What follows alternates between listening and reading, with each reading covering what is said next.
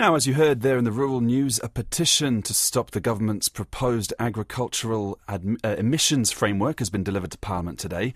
And we've got the organiser, Groundswell's Bryce McKenzie, on the line. Kia ora, Bryce. Now, I know you've had issues in the past trying to get meetings with government ministers. Was today any different?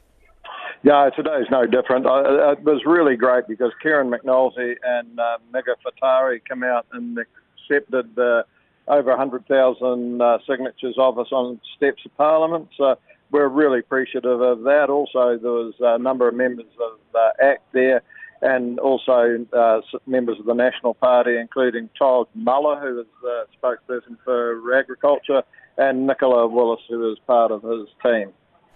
Was there a chance to have a conversation with Ministers McAnulty and Faitiri? Just a short conversation on the steps. We said that we'd be prepared to come and meet them in their offices if they wanted to expand on the conversation, but we haven't had any invitations at this stage. OK, so the government says New Zealand risks losing access to major markets if we don't adopt these measures.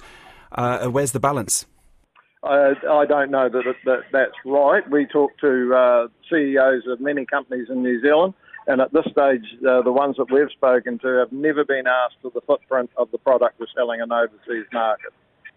Has there been a conversation about specific markets? The government says it's worried about the US, UK, Australia, China, for instance, presumably because they're big buyers.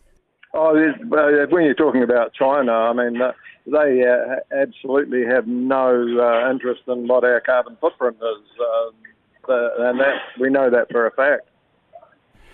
Do you think it's perhaps poor timing to do this when there's a climate summit happening in Africa right now, where measures to try to save the world are being discussed?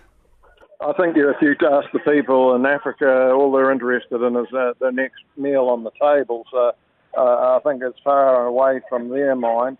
The other thing is that, do you know how much greenhouse gas emissions New Zealand is responsible for on the world stage? Well, relative to the other countries, it's obviously not as big. Okay, yeah, but it's 0.17%, which is less than 0.25% of world emissions. So cutting food production in New Zealand, you think that's going to actually change the climate around the world. But that doesn't mean that we shouldn't try. No, you're dead right. We should try, but there's different ways of doing it. And through taxing, taxing doesn't actually achieve the outcome. All taxing does is take money off people to pay to somebody else. So it doesn't actually achieve any outcomes. What the government's using this is killing off stock, which is going to cut the methane.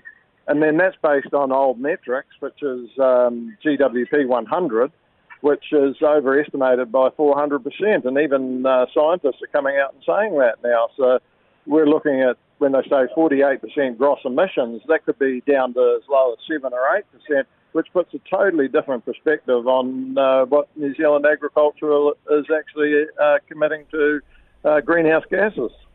Groundswell's Bryce McKenzie. Kia ora.